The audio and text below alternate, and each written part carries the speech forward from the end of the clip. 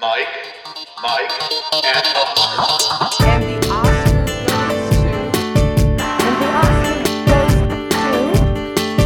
the Oscar goes to... And the Oscar goes to...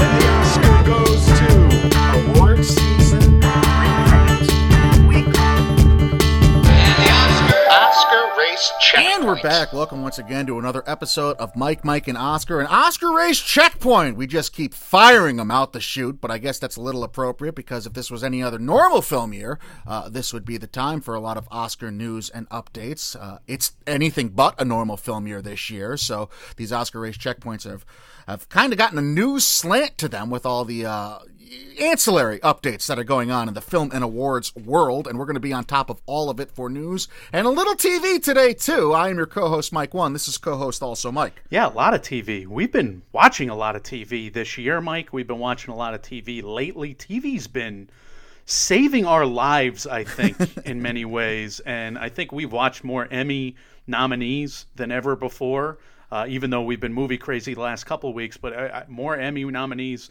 than ever before, at least as far as I'm concerned. And I really came away from the Emmys last night feeling good about the state of television. And I guess it's good to feel good about something. Certainly, it's a feeling we need more of in 2020, whether we're talking about TV, movies, news, politics, the world being on fire.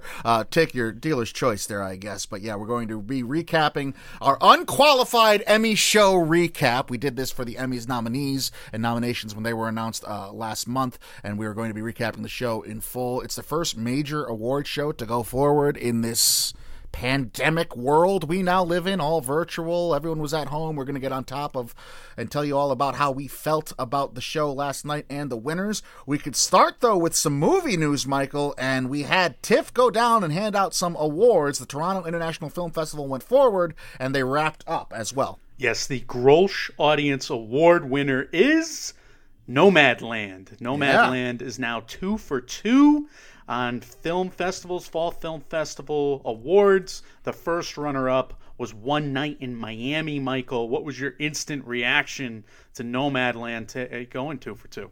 My instant reaction was, this has to be taken even more seriously for Best Picture now. And I know the Golden Lion in Venice is one thing, and they've been trending in the Oscars direction the last couple years. We recapped that recently on a separate ORC. But really, Nomadland, the feeling with the Golden Lion, at least on film Twitter en masse, was great job. Still not sure it's a Best Picture contender because it seems to be a downer movie. It seems to be a critically acclaimed and a critic favorite movie.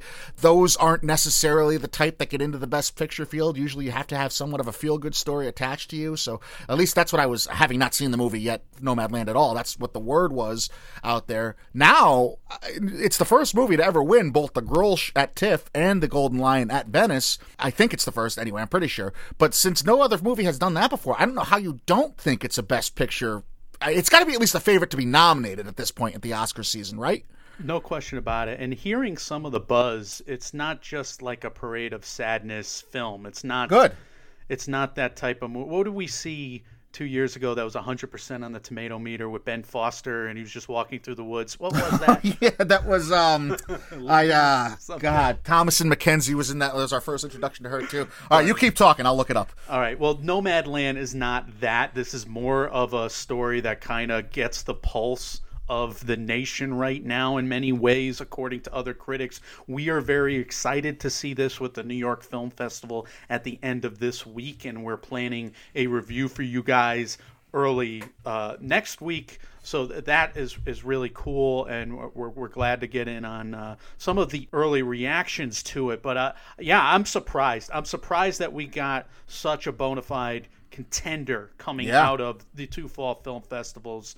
I pictured you doing like the Spock Wikipedia cross-checking immediately after it happened, and I was like, Mike's just got, I don't know what he does. He must get like the tabs in a weird alignment to where he could just go back and forth, back and forth. That's exactly what I'm not going to lie to you. It's a lot of just my eyes going back and forth between two different tabs. That's exactly what it is. Leave No Trace, by the way, Michael. It's the name of that movie. No Trace, which sounds like a parade of sadness. And it was, but it's also a great film. So a movie like that, if that's nominated in any year, we're happy with it. But it's usually not nominated in any year because it's so damn sad. Nomadland might not be in that category. We'll tell you early next week. But I did do some stats myself on the Grolsch People's Choice Award. This has been given out 43 years at the Toronto International Film Festival. Mike, out of the last 42, we have 8 Best Picture noms in a row. Oh, wow. 9 of the last 10, including 3 winners in Green Book, 12 Years a Slave, and King's Speech.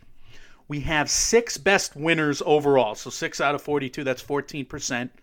We have 23 Oscar-winning films have won the TIFF Audience Award. That's 23 out of 42. That's 55%. That's going to be better than a 50-50 prop right there. And we have 31 out of 42.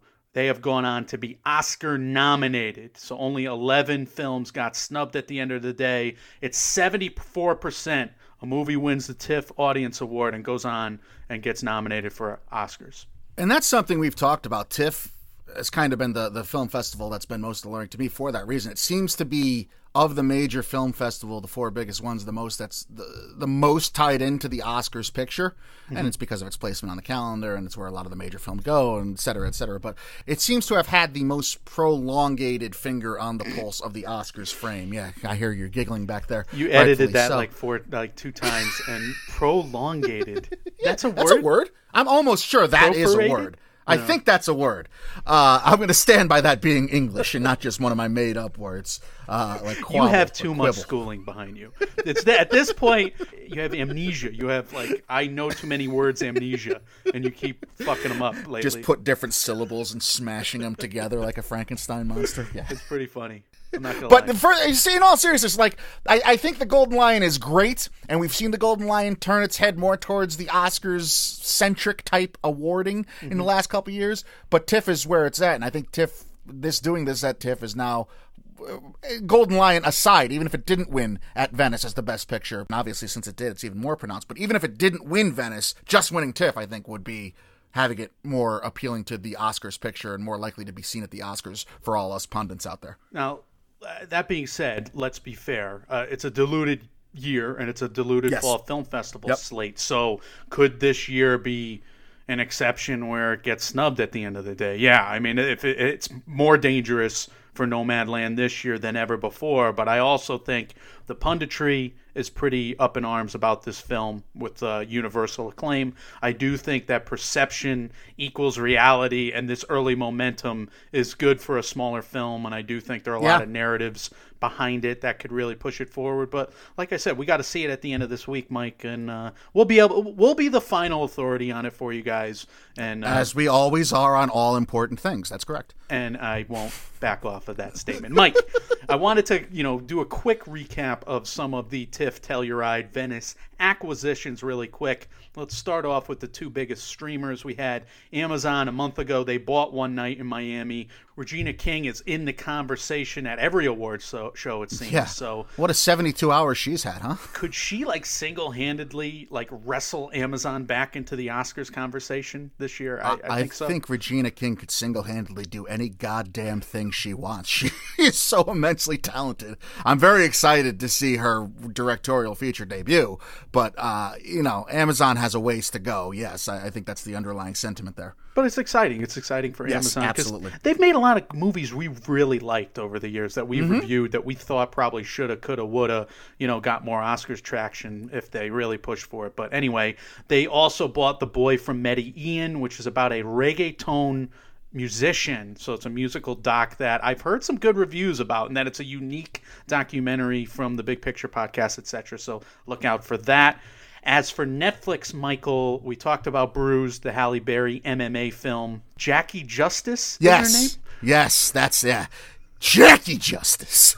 Which, for a pro wrestling fan, you must be over the moon That's about. all I need. I'm watching that movie. I'll tell you that. I don't know if we talked about them buying pieces of a woman, but they did do that. Vanessa Kirby is an early, on everybody's Oscar radar candidate for Best Actress. But coming out of TIFF over the last week, they bought Malcolm and Marie. This is a John David Washington Zendaya film, Michael, and this is from the Euphoria creator Sam Levinson. So this seems like a notable addition to their slate at some point because of the people involved.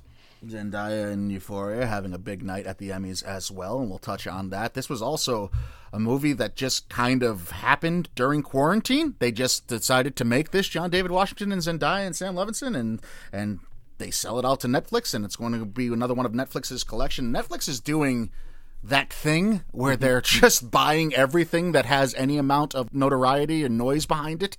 And I really, really think Netflix sees this as, and they should because of the film year, but they see this as like their moment. This is our time to own the Oscars finally. And thank you, pandemic, in part for that. I also want to mention that listening to Screen Talk, IndieWire's podcast there, that you guys hear me basically just bowing to every chance I get, but Ann Thompson, etc. Rightfully so, yeah. Look, we listened to them interview the New York Film Festival director. He was talking about why Netflix kind of eschewed the fall film festivals, and it seemed like the rationalization or explanation they got from Netflix was more along the lines of Netflix has to prioritize paying everybody. Netflix has to prioritize finishing every movie and finishing them the right way. And they basically made like a company-wide decision to say that, look, we can't be distracted on the one hand by the fall film festivals, nor can we be, sidetracked economically. And we have to, if we're going to pay everybody for being on set, then we can't really go in for the film festivals this year. So I mean, that was interesting.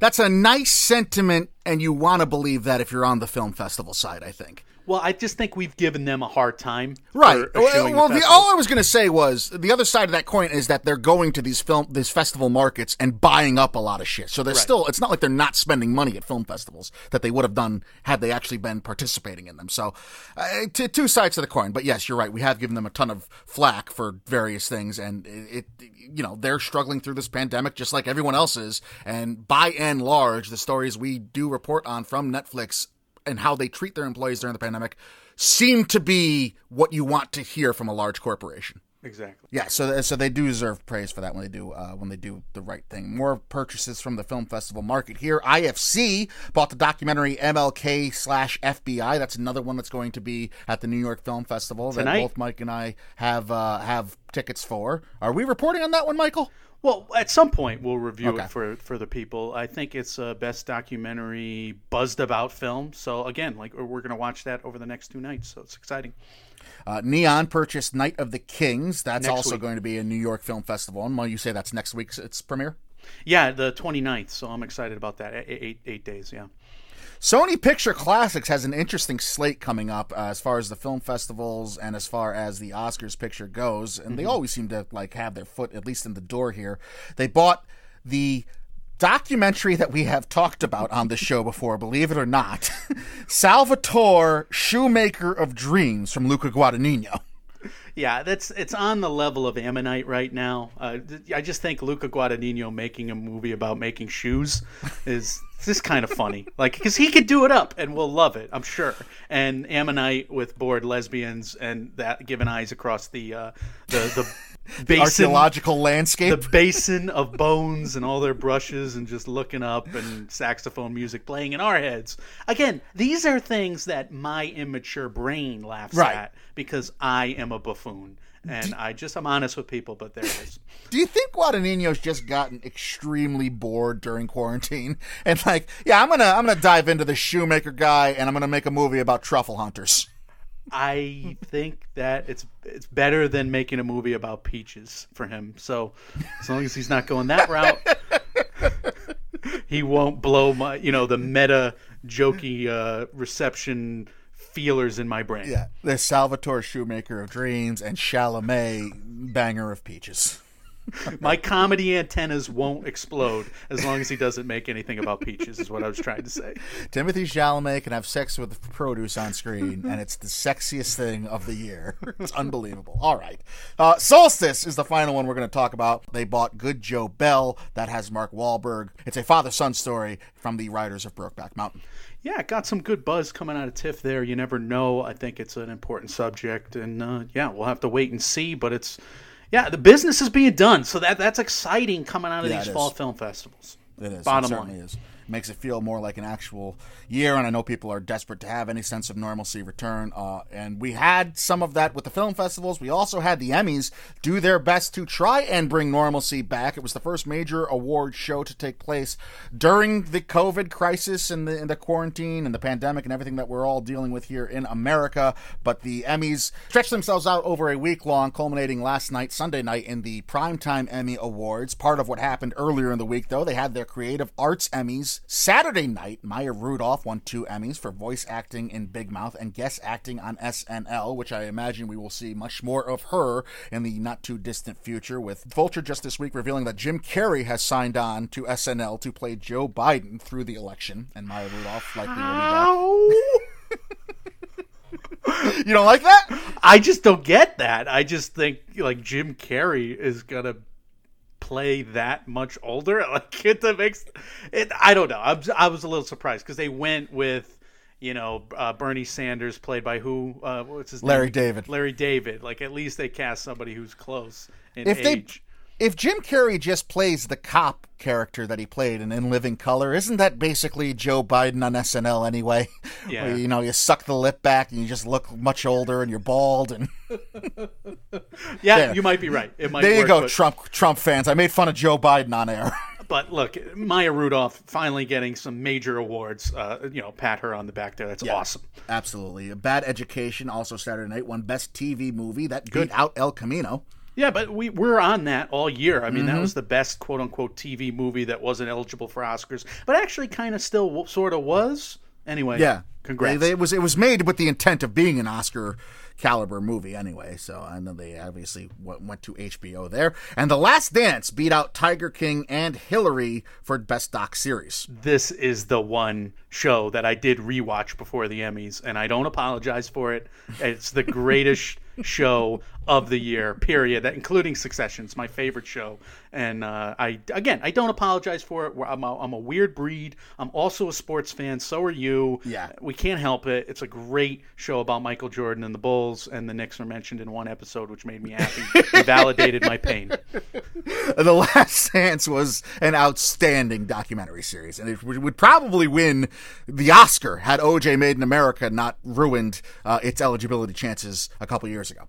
No question. Now, as far as the documentary feature categories went, The Apollo, which I reviewed last year, that won the main award. The Cave won the special achievement category, and American Factory, which I don't think was eligible for the other categories, that won for directing.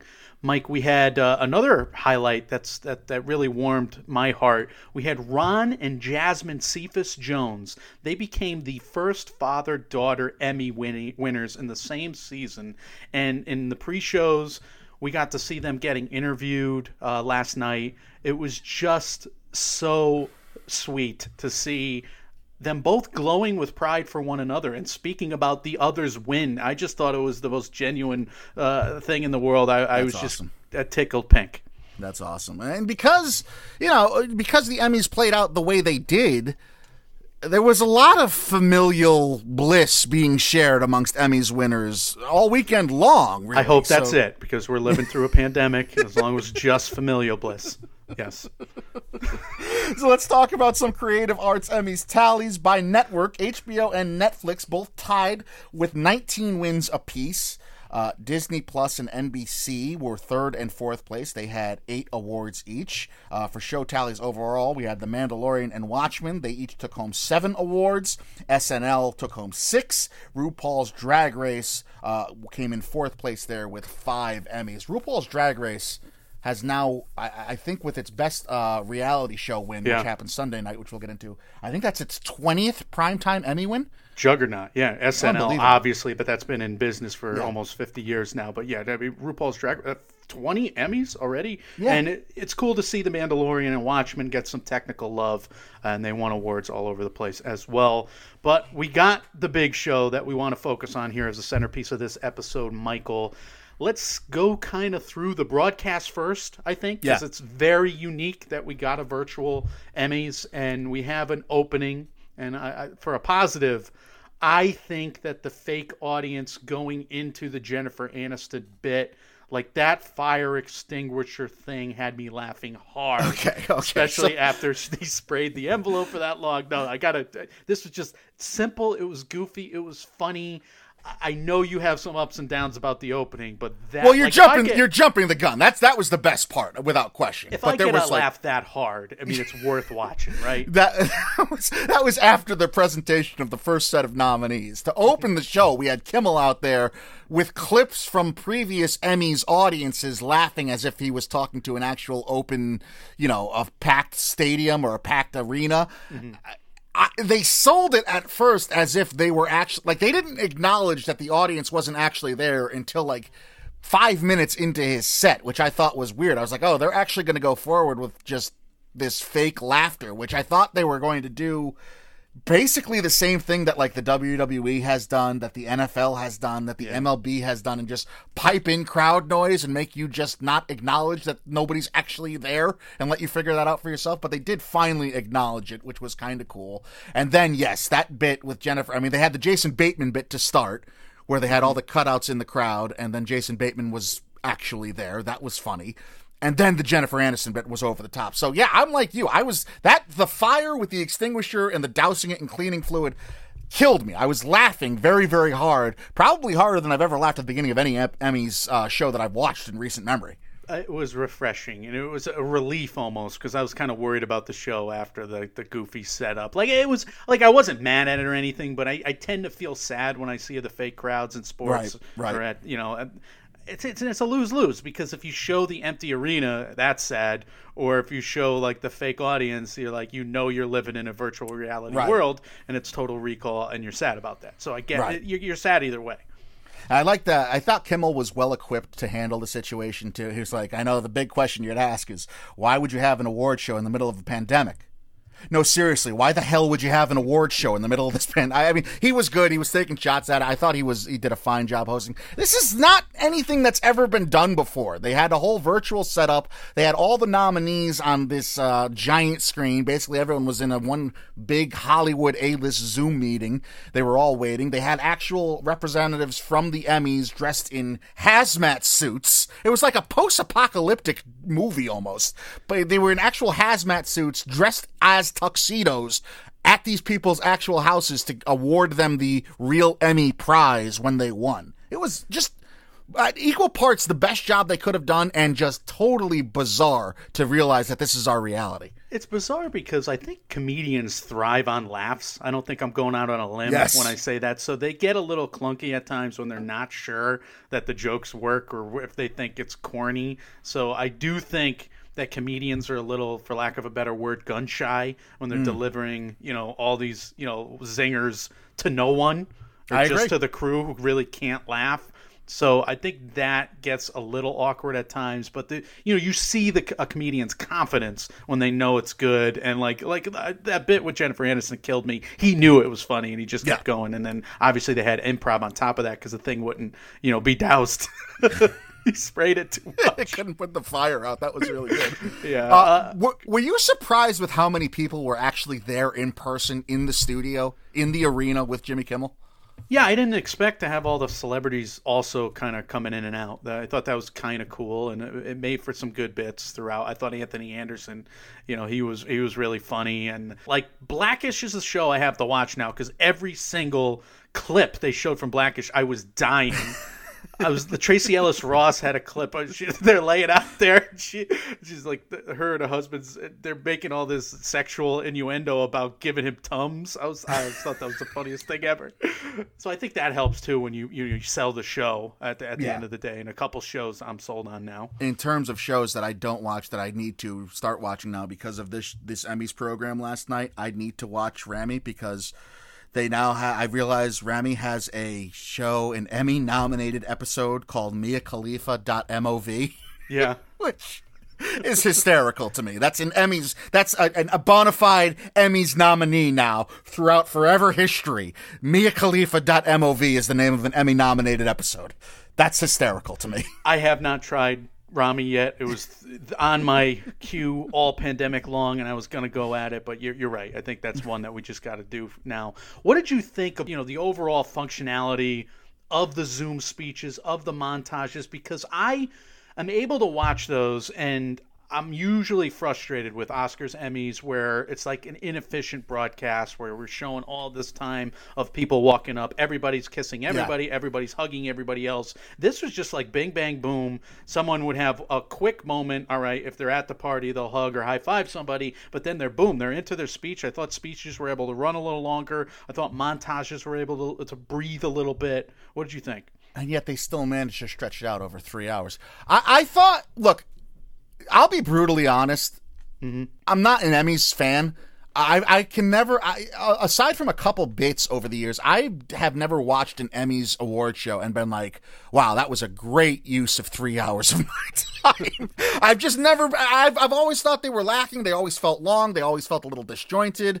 That's just how I viewed them. I think this might have been, I know it got a lot of criticism online, and it is awkward. And yes, it's awkward when you have a late night host cracking one-liners and there's no audience reaction. I agree with all that. But just doing what they had to do in terms of allowing people to give longer speeches in their acceptance speeches and allowing for more use of montage and stuff, I was entertained for the most part. Like, it dragged a little in the last hour, I thought. But otherwise, I thought this was a pretty good viewing experience considering the times we're in right now. I think they were able to capitalize on a few incidentals, like I was saying before. Like, they were able to block all of the awards announcements and basically go from all the comedy awards first to limited series to drama with a few others mixed in, right? So I think that helped. I gave it some continuity. You had a sense of completion after each hour, and you had, especially with this Schitt's Creek early on that we'll get into, you're wondering if it'll sweep, etc. I do think it was interesting to watch like all the at-home setups and do the screen experience, because that's something I can't always do all that well if it's an Oscars where I'm taking notes and I'm trying to get ready for a broadcast right after. Like, we told ourselves we would relax what we were doing today, kind of go off the cuff, just write down highlights. And it was fun to see the tweet from Rami Youssef on that was the best part of the night. That was hilarious. Talking the guy in what hazmat it looks suit like waving. when you lose an Emmy, and they had one of the Emmy representatives in the hazmat tuxedo suit with the award, walking away from Rami because he didn't win, and Rami's videotaping it and putting it on Twitter, which blows my mind, because that means they had literally people at everyone's home, every nominee's home, with a separate Emmy trophy, right? Well, that's the thing I have to ask you. Do you think those trophies are engraved or not? That's the biggest question, because I am a penny-pinching coach, and I have to engrave trophies for the kids at the end of every season, right? And that's my job. It costs X hundreds of dollars to go and have that done. Like, are they wasting all this money to engrave each trophy, or they just have like a stock trophy there for everybody and they'll send them in the mail? I'm very curious about that. We know how the Oscars handles it, right? The Oscars, they go across the street to the big party and the winners get their trophies engraved in real time. That's set up. That's part of the pomp and circumstance there. So we know the Oscars aren't engraved beforehand. I didn't know that. You knew well, that. we see when Leo finally won his, it was a big deal, a big social media moment, and we saw it happen. And, but my guess, knowing nothing about this, and this being valuable airtime that I'm filling in right now because I know nothing, my guess is that the Emmys must have engraved the winner. And maybe just give a bunch of other fake Emmy awards to the people standing outside the losers' homes? I don't know. So it was basically it was a decoy trophy. Right, exactly. It was a fake Emmy because it wasn't really engraved. I don't know. What if they were chocolate and they just gave the person the chocolate? Sorry, it's chocolate. But then it's chocolate. Emmy. So you get to have a chocolate one. I digested your Emmy on the way here. Mike, this is the content you come for, folks. Completely unqualified Emmy analysis here. Now, I do want to talk about by mid-show we started to have teachers and nurses and UPS delivery Yes. men. They were presenting awards. I'm guessing that these were not live presentations, that these were filmed, and they let people actually get it right. Because you know how many takes we do for this show and how often we have to edit ourselves. I think the same was true for David Letterman with that Uber driver skit, the guy driving past them yelling, "You suck!" That had me laughing. Like all of those prepared digital shorts, those prepared bits, those prepared speeches even. I thought everything was super smooth, which made me think it wasn't live, but I think it really, augmented the broadcast and really helped the broadcast. So as far as the presenters and the frontline people, they had a farmer, they had a teacher, they had a postal worker. I thought that was a good job. Loved it. When we talked to Ann Thompson, she said how the Oscars she thinks could be this big opportunity for the industry. The Emmys kind of took that idea and enhanced it a little more. It's a big opportunity for everyone who's still working and still has to report to work and can't quarantine, et cetera, and has to be out there doing their job, making money during these times. So I thought that was really cool. But you're right. They must have had these people sign a huge NDA because those were obviously taped. I mean, they weren't presented in real time. I can't imagine. As a lawyer, that's where your brain went. Like, they cannot spoil this for the public. Yeah, yeah. I assure you. I mean, it was all probably nice and decent, and ABC was there. But then the lawyer got out of the car when they finally got the cut. The take they were happy with, and was like, "If you tell anyone about this, we will sue you into oblivion. We'll own this farm." You understand? Oh my God, that's so effed up. But I think you're right. I think you're probably 100% right. Anyway, we had some ads for Fargo season 4, WandaVision trailers. I don't know if I'm missing anything. Mandalorian. Did you enjoy any commercial in particular, Mike, or can we move on to like the 3 other big things that we wanted to talk about? Yeah, the WandaVision thing was cool. I don't think it's anything that I wasn't expecting, though, because we already kind of had a first look at WandaVision months ago. So, for the, again, overall, without getting into anything specific, because we're going to talk about specifics, I was pleasantly surprised with what the Emmys presentation as a whole turned out to be. In Memoriam segment, I thought that was done really well. We had her basically covering Prince, the song Nothing. We had Regis open it. We had Chadwick close it. We had a ton of names that we've been covering throughout the year that we've been lamenting. That the losses of these people, from Diana Rigg to John Witherspoon to Ian Holm, Jerry Stiller, Lynn Shelton, Brian Dennehy. My God, the list is way too long. Her is one of the best live voices in the game, period. She's an outstanding performer. Every time she's on a live stage, at a live award stage, she kills it. This last night was no different. It was a very touching segment. I absolutely agree. When Letterman did his bit, and he made a comment, knowing that Letterman and Regis Philbin were such good friends, he made a comment saying, "Regis, I made sure it got you in the montage." I welled up. I mean, that spoke to, because I was always a Letterman guy growing up too. I mean, to me, he's the king of late night, but that got to me. To make a joke about your dead best friend and make it funny Yeah. and sad, that is like comic genius. It's very rarely done. I don't know why I'm praising Letterman now, because he's in mourning still, but that's you're right. It takes a deft touch. Absolutely, Mike. I can't believe how long this year has been, and I said this on Twitter. When I saw Brian Dennehy pass this year, it feels like we lamented that loss 3 years ago at this point. I know. It's unreal. Time has gone so slow. Yeah. But again, I thought the tributes and the montages and the setups had this broadcast go fairly quickly, at least for me. And I'm channel surfing in between. I'm watching the end of the Laker game in between. I didn't have any issues kind of going back and forth, so maybe that helped as well. But we had a really nice presentation for Tyler Perry winning the Governor's Award last night. Oprah, Chris Rock, they did a lot of the honoring and the introducing there. What'd you think of that ceremony? I thought it was cool. I know it's a kind of a lame way of saying it, but I thought it really was. I thought Tyler Perry Studios, which has gotten a lot of big coverage lately for just opening up, it looks immaculate. It looks outstanding. Nothing but respect for what Tyler Perry's accomplished. I thought all the montages like that. We had America Ferrera talking about her in the industry. We had Lena Waithe talking about getting in the industry. We had Issa Rae. All these people talking about the difficulties they encountered dealing with their race and their background and their culture and getting into the industry. I thought all of that was spectacular. And having those stories tied in with the frontline workers' stories, this was like a really cool moment to kind of highlight everybody's struggle, the universal struggle that we're all dealing with right now in life, against the backdrop of overcoming.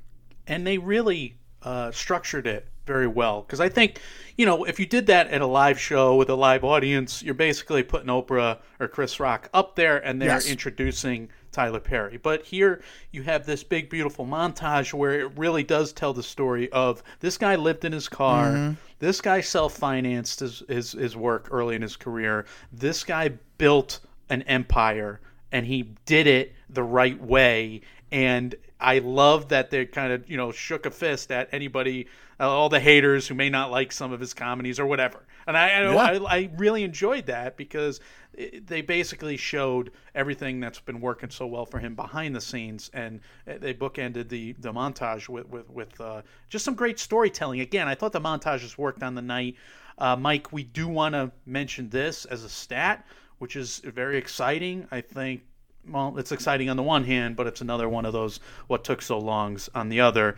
Record number of nominations for black actors going into the Emmys night of 18, or at least for the majors. Record number of wins last night in 9. Anthony Anderson's whole bit when he was in there in the studio live to present, that was part of his whole presentation. He was very, very funny about it, cutting off Jimmy Kimmel. They had a whole bit about it. It was a great job. You know what else I liked? I liked the Black Lives Matter was permeating throughout. I mean, we had Anthony Anderson talking about it. Sterling K. Brown, when he came out to present, was wearing the T-shirt. Really, really cool to see. Really cool to see. And I just thought balanced in terms of, they know it's a comedy show, but they know it's important. I don't know how you balance that tonally. And that's the most important balance that these award shows are going to have to face going. Right. Like, I don't know how you get it right tonally either. I think the Emmys did a relatively successful job. I don't know how the Oscars are going to pull it. I mean, it's a tall task, and I don't know. Man, I wouldn't want to be the director, that's for sure. Yeah, the world may be crumbling around them, right, but they're still going to make us laugh and tell us about important events. I mean, all things considered, I thought last night was more successful than what people are giving them credit for this morning. I agree. And again, I agree. We're not Emmy snobs as much as we're Oscar snobs, so we probably got to check ourselves at the end of the day because we're very hard on the Oscars at the end, most years. Well, these are unqualified takes for a reason. These are unqualified takes. Well, let's talk about the 3 big shows that won and a couple of big surprises, Mike. Schitt's Creek won the first 7 awards of the night. Actress, actor, writing, director, supporting actor and actress. Catherine O'Hara, Eugene Levy, Dan Levy won 3 times. Andrew Civadino, the writer there. Amy Murphy with a big win. And then, of course, the full series. I thought this was fascinating to see them give credit for like that Breaking Bad bump that Netflix gave Schitt's Creek when it got off of Pop TV and everything went to Netflix, and now the exposure's through the roof. But this is a record-breaking 7-win sweep, according to Scott Feinberg and many others. It means Marvelous Mrs. Maisel got snubbed. That won 8 last year, and it was 0 for 8 this year. What'd you think of Schitt's Creek going off? I was happy for everyone, but because of the way they structured the show, It was like, good God, why leave the room? Like every award was just Schitt's Creek. Schitt's Creek. They keep going back to that dining room where the whole cast was. I was very proud of myself at the joke that I made that nobody really retweeted or whatever. But I was just like, wait, John Oliver's in Schitt's Creek? Yeah. I thought that was great. I was like, this is the best Twitter joke I've ever made. I should have hashtagged it Emmys 2020. A lot of people retweeted me immediately, but then usually I don't try and do the cutesy one-liner on I'm Twitter. finally going viral. I was like, this is the one. And of course it's stupid of me to think that because it lasts like 30 seconds. Like if it doesn't go viral in 30 seconds, you're a dope. Honey, get the kids, put them in the car, we're heading to Hollywood. I was ready. I thought that was it. Zoom. I will say my big complaint, which I said to you, and this is where, the Schitt's Creek dining room is where it got me going. Look, you can't make jokes about social distancing and needing to be 6 feet apart, and you can't have a Hollywood award show centered on that and focused on that, and then not follow your own rules. And I know, Schitt's Creek, when Catherine O'Hara won the first award of the night, she walked right over to Eugene Levy, she took off her mask, gave him a kiss and hug. I get it, right? And maybe they were all tested, and it happened a couple other rooms, and then when they were repeat winners, like the Watchmen room, I think it was Lindelof who said, we were all tested, I swear. Jason Sudeikis, one of his bits on the night was getting a real-time COVID test in the studio. if The Hollywood optics. actually Yeah, cares the this optics much, are they bad. need to be aware of it. You can't make a joke between Jennifer Aniston and Jimmy Kimmel about being 60 feet apart and then going to the nominees package and then coming back. They're 3 feet apart from each other and neither one of them are wearing masks. Like, if you actually care about this shit, you got to follow the rules. That's kind of the whole point of what we're all struggling with and going through right now. You don't get to be excused just because it's the Emmys night. Strangely enough, the everybody's tested every day NBA bubble, they probably handle it the best because they understand that they're setting an example for everybody every day with every broadcast. Right. Everybody wears their masks in interviews, and even if it's not necessarily necessary, they make sure that. I was hoping that everybody at the Emmys would have that hard line and hold to it, but Me too. at the same time, we totally get it, and we don't understand, everything behind the scenes. And they're yeah, all exactly. truly clear. Everybody was tested who knows? And maybe they only got together because they were allowed to be. I would, in my heart, I hope that's what happened. But if that is what happened, I would have liked to hear it from Schitt's Creek right off the top. The first award of the night. Like, I swear to God, everyone got tested. I just would have liked more of that. I'm with you. At the same time, I get it, and it's fun to see those moments at the same time. So if we hear that the Schitt's Creek cast and crew they all have COVID, we will omit this segment. Yeah, we'll never follow up speak on again. it with more righteous anger. Watchmen won 4 in the limited series or movie category. Regina King won lead actress. They won for writing. Yahya Abdul-Mateen II for supporting actor. 1 limited series. Mixed in there, Mark Ruffalo won for actor. Uzo Aduba for supporting actress. Unorthodox director Maria Schrader won in that category. Now, I've watched Watchmen, and I think it's a really interesting show. I thought it was like 6 episodes, super strong. Obviously, it's worthy of Regina King. Obviously, the subject matter is important. I wanted something like Unbelievable to win here, but then it was snubbed going into the night. What did you think of Watchmen kind of winning 4 out of 7 there? Having not seen the show, I can only comment on the power of Regina King in general, but I will comment on this. Yahya Abdul-Mateen, Regina King, Mark Ruffalo, who's not in Watchmen, but won for an HBO movie. They all really did take advantage of their moment to speak and their acceptance speeches. I thought they hit on a lot of political issues without being clearly political about them. Right? They were very, the urge to vote was there, but it was more of just an impetus of being kind to each other and wanting to accept one another. And I thought that was a really gentle way of handling it. And I thought, we're biased. I'm certainly probably more biased than you are. At least that's how it comes off on the microphones most episodes. But I thought even if you had, a different point of view about this, it would be tough to argue with the messages they were saying. Because they weren't just saying, vote Biden. They were saying, look into your heart. We're better when we accept each other's diversity. What kind of country do we want to be, et cetera, et cetera. I thought that was all really well done by each and every one of them. And it's front and center on the show, which was refreshing at the end of the day, even if I think, they tried to follow the comics really closely in structure, I think, at the end of the day. Obviously, it's not a direct adaptation of the comics, I don't think. Anyway, I've just read the first saga or whatever. I loved the first 6 episodes of that show and really got angry at the last 3. I just thought it dropped the ball at the end. But it's such a good hook. What a surprise from Lindelof there. Such a good beginning. Such a good act 2.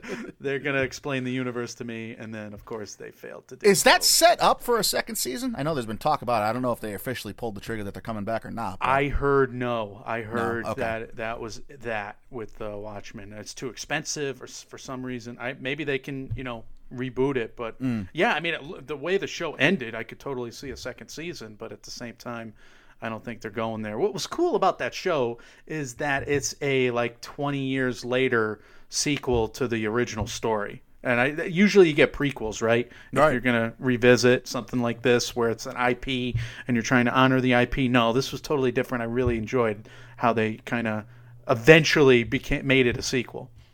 Cool. Anyway, Succession won 4 out of the 7 in the drama categories, losing actress. We'll talk about that in a minute. Losing the 2 supporting categories. Jeremy Strong won in lead actor. It also won for writing, directing, and of course drama series. This was one of your favorite shows on the year, mine as well. I felt like it was worthy. Yeah, it seemed to be Succession, but if not Succession, maybe Ozark has a chance, but it's going to be Succession, and that seemed to bear fruit. And it was one of the most well-received, well-regarded. You tweeted about it. It was appointment television. It was one of the best seasons of TV this year. I think it's quite appropriate that it did as well as it did, and I think I'm most happy for Jeremy Strong. Well, you for watched seeing him them there. both, actually. You watched Ozark. Yeah. I didn't watch Ozark. I was kind of going with the what people were predicting.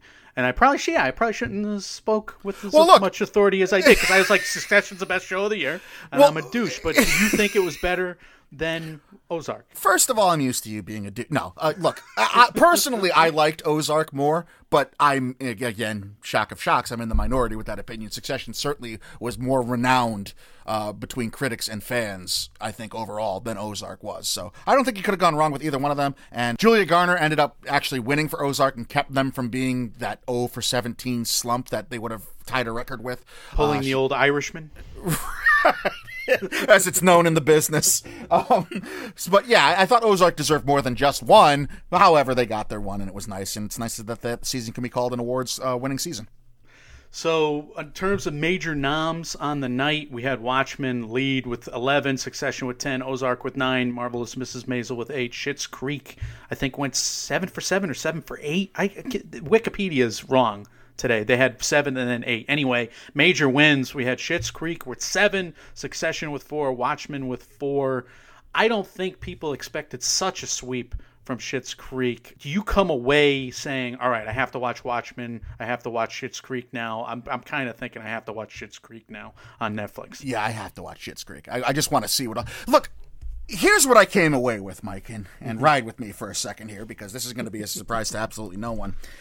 Between the Succession wins and a virtual sweep, I know it didn't sweep, but it won a lot of the major categories. And Ozark dodging the history that it dodged. It didn't go 0 for 17. It wasn't one of those notorious misses because of Julia Garner.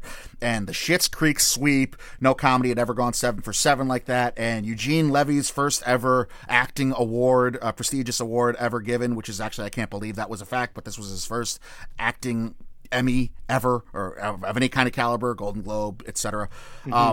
And between that, with Nomadland being the first film to ever win both the Golden Lion and the Girls' People's Choice Award. So my mind works in primarily 2 avenues when a lot of good things are going. Right? I work in the cynical and the subconscious. My cynical mind sees all of this and goes, gee, isn't it awfully coincidental that 2020, which has been this landmark pile of shit all around for all avenues, including entertainment, isn't it just a little coincidental that all of this just happened to be the year that all these first ever and landmark achievements and streak type achievements all are happening at the same time? Isn't that a bit too on the nose for when we need a good story for how awful 2020 has been? Maybe the voters consciously said, let's just pick all of these and let's just make history. Is Schitt's Creek really worthy of going 7 for 7? Is Ozark really worthy of having avoided that monumental 0 for? Is Nomadland really worthy? And maybe they are, but my cynical mind says, nah, maybe not. All right. But if they are, my subconscious mind says, if people truly actually voted the way they feel, which rationally, that is what I believe, then how much of 2020 being a pile of shit played into their subconscious and how they voted and wanting to see all these happy things? And how much was that a tiebreaker for different scenarios on their card, I wonder? So I totally agree with you. That being said, when you were basically taking all that time to describe your psyche to me and explain how you think to me, I had to gently, and I need to tell the listeners here, because if you're a regular with us, then I'm sure the same thing happened to you, where your eyes kind of felt like they locked into that eye roll, right, behind your head. And I had to gently, if you heard something during that rant, I had to gently tap the top of my head to get the eyes back to normal. So I just, I agree with you, and I think the sentiment is something I can get behind. And yeah, let's not give any Fs as a voting body this year. Academy of Television, Academy of Film, AMPAS. So let's make sure that we just get what we want at the end of the day. Don't give any Fs. I mean, you did it kind of last year in 3 out of 4 of this administration, right? where you just voted in Parasite, which was the movie of the year, according to many people, except for one person on this podcast. But they didn't give any Fs. They're like, screw it. Oh, we know we're giving it another award. No, you're right.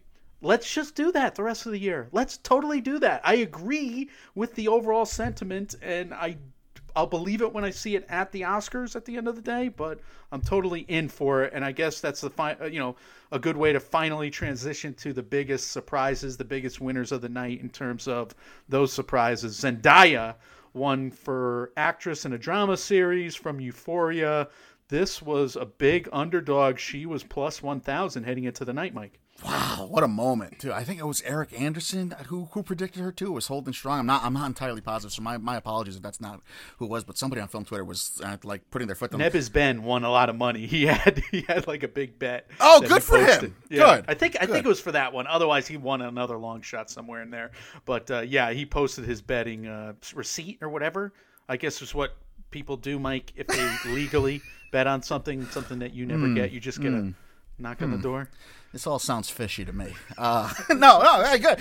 Look, Zendaya winning was certainly one of the moments of the night, and to know that she's a bona fide primetime Emmy winner for lead actress already at such a young age, my God. I said the kids are taking over, and I mean it. She's going to be a force if she's not already.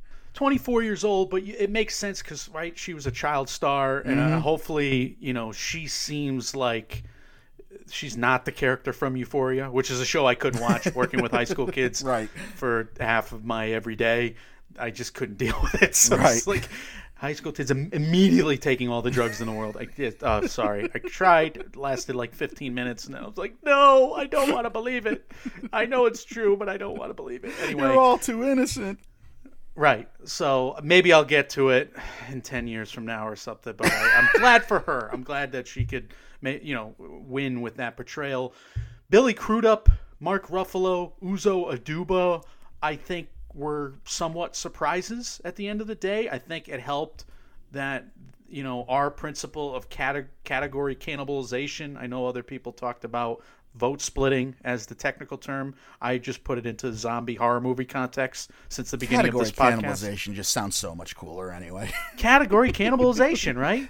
That's what it is, and it's a very real thing. It happened twice on Emmys night. There was 2 categories where 3 nominees were from the same program, and neither time did one of those nominees win. It went to a 4th person who was in a separate program both times. And it's kind of cool to see that play out in real time. I mean, sure, it's heartbreaking for the people nominated, but as a viewer, It's cool to see that play out in real time. And I don't know that you can attribute it to much else. I mean, Billy Crudup, I think, is a big surprise winning in how he did.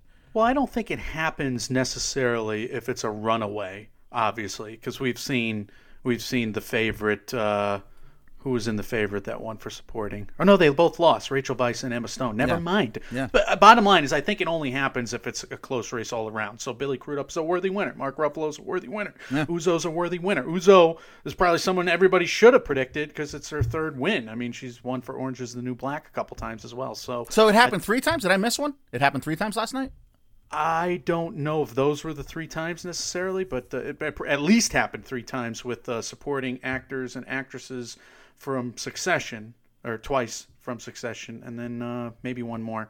My unqualified Emmy reactions. My brain's going to mush here, Mike, but I guess we could finish out with the overall tallies. So in terms of the noms by network, Netflix led on the night with 37, HBO with 32, Hulu with 14, FX and NBC with 11, Amazon with 8, Pop with 7. In terms of the wins, though, Netflix had a rough night, only winning 2 out of the 37. Pop TV went 7 for 7. Obviously, just basically this year's Neon for the TV landscape. And HBO went 11 for 32, but I guess you'll take that, 30-something% or whatever. I can't do math. 11 out of 32, that's pretty good. And HBO a little better keeps than the prestige. Yeah. Pop TV, I'm sure, must be absolutely ecstatic with what they did with Schitt's Creek and having that money rolling in from being able to license that out for syndication and for streaming. It's a big deal. Netflix, I would love to be a fly on the wall of their boardrooms today and just I just feel every major award show we pass where Netflix doesn't do gangbusters, I just feel like the rage is building inside of their wallets.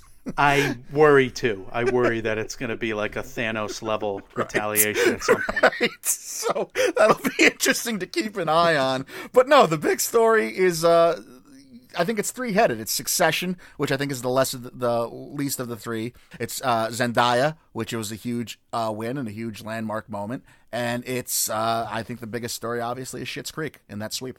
I'm going to have to watch Schitt's Creek. I think you agree.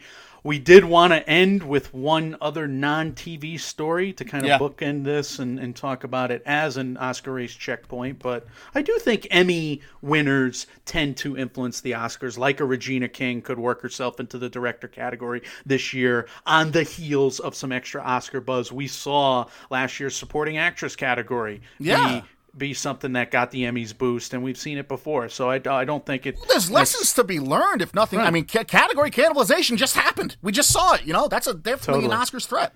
But we did want to talk about the box office and give you guys one last update on that, because I'm sure this is the last box office update ever, just in general. Look, here's the thing.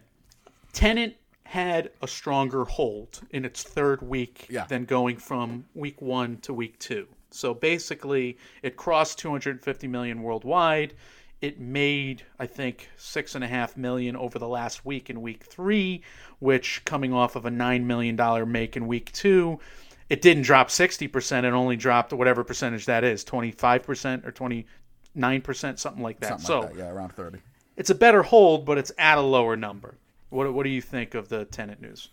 I don't think it does anything to sway me from the ranting we did in that last episode, the box office apocalypse episode. I think, unfortunately, at this point, they're just, WB is trying to get whatever they can out of this movie. They obviously cleared the way to have it be. I certainly expect it to stick around in theaters for as long as theaters stay open until December. And I think come November, they'll probably take a look at the landscape. They'll take a look at what Tenet's done. They'll take a look at where we are as a society right now in dealing with COVID. And then we're going to have some conversations probably before Thanksgiving about, if not sooner, about what they're going to do with Dune and Wonder Woman. There's no way both those movies stay on the December slate like they are.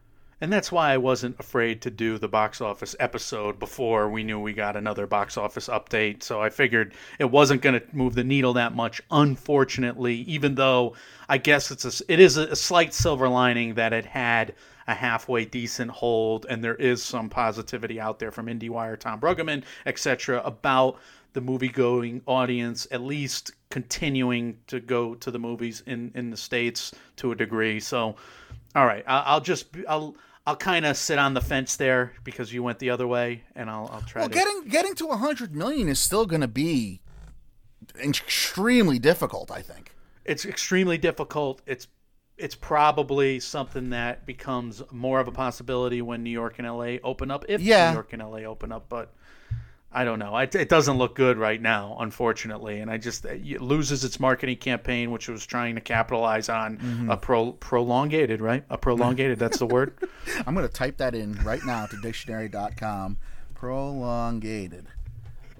Prolongated. Yeah, that's a word. Prolongated, but is it like you're happy that it's longer, or what does it mean? To extend the duration of, cause to continue longer.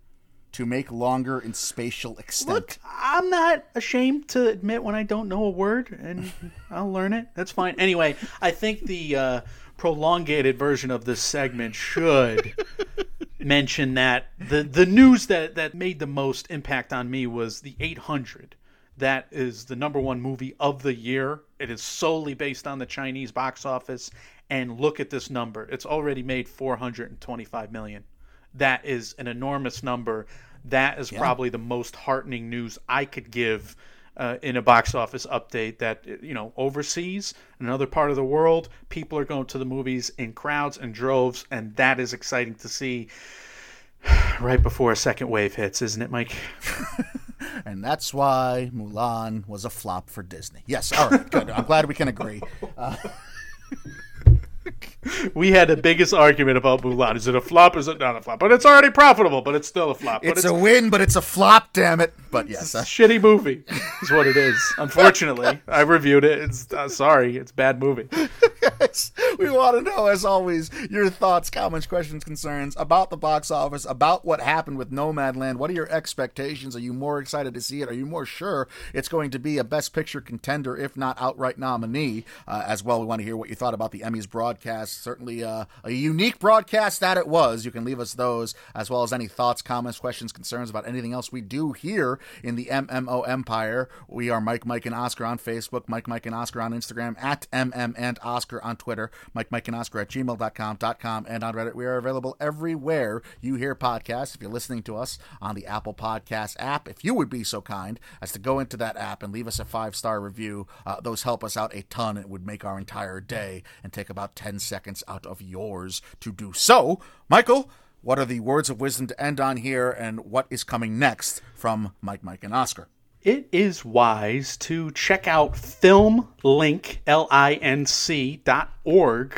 to get some New York Film Festival tickets. There are still some available for the next few weeks, guys. A lot of these are sold out, but a lot of $12, $15, $25 tickets are still available for the coming weeks on some of these movies. So yeah, check them out. See what you can find tickets to. It's all virtual. Mike and I got some big slates for ourselves. We're going to start reviewing these movies going forward. And Lincoln Center, that personnel group was responsible for a lot of my film education through college based on where I was situated in New York City.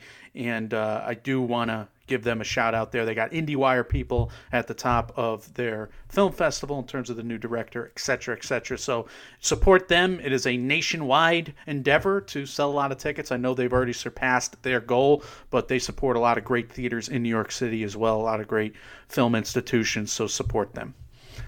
Very wise words indeed. What we got for coming next from us, Mike? No idea what's next. We're talking about kind of really putting in a big website day, maybe, perhaps, or we may do the next Bond episode. We don't know yet. We know we got film festival stuff that we're going to review starting this weekend for next week and for this weekend, but we're not sure when we're getting to the next episode. So this may be what you get for a little bit, or you may see us again immediately. Well, we don't know. It'll be a surprise.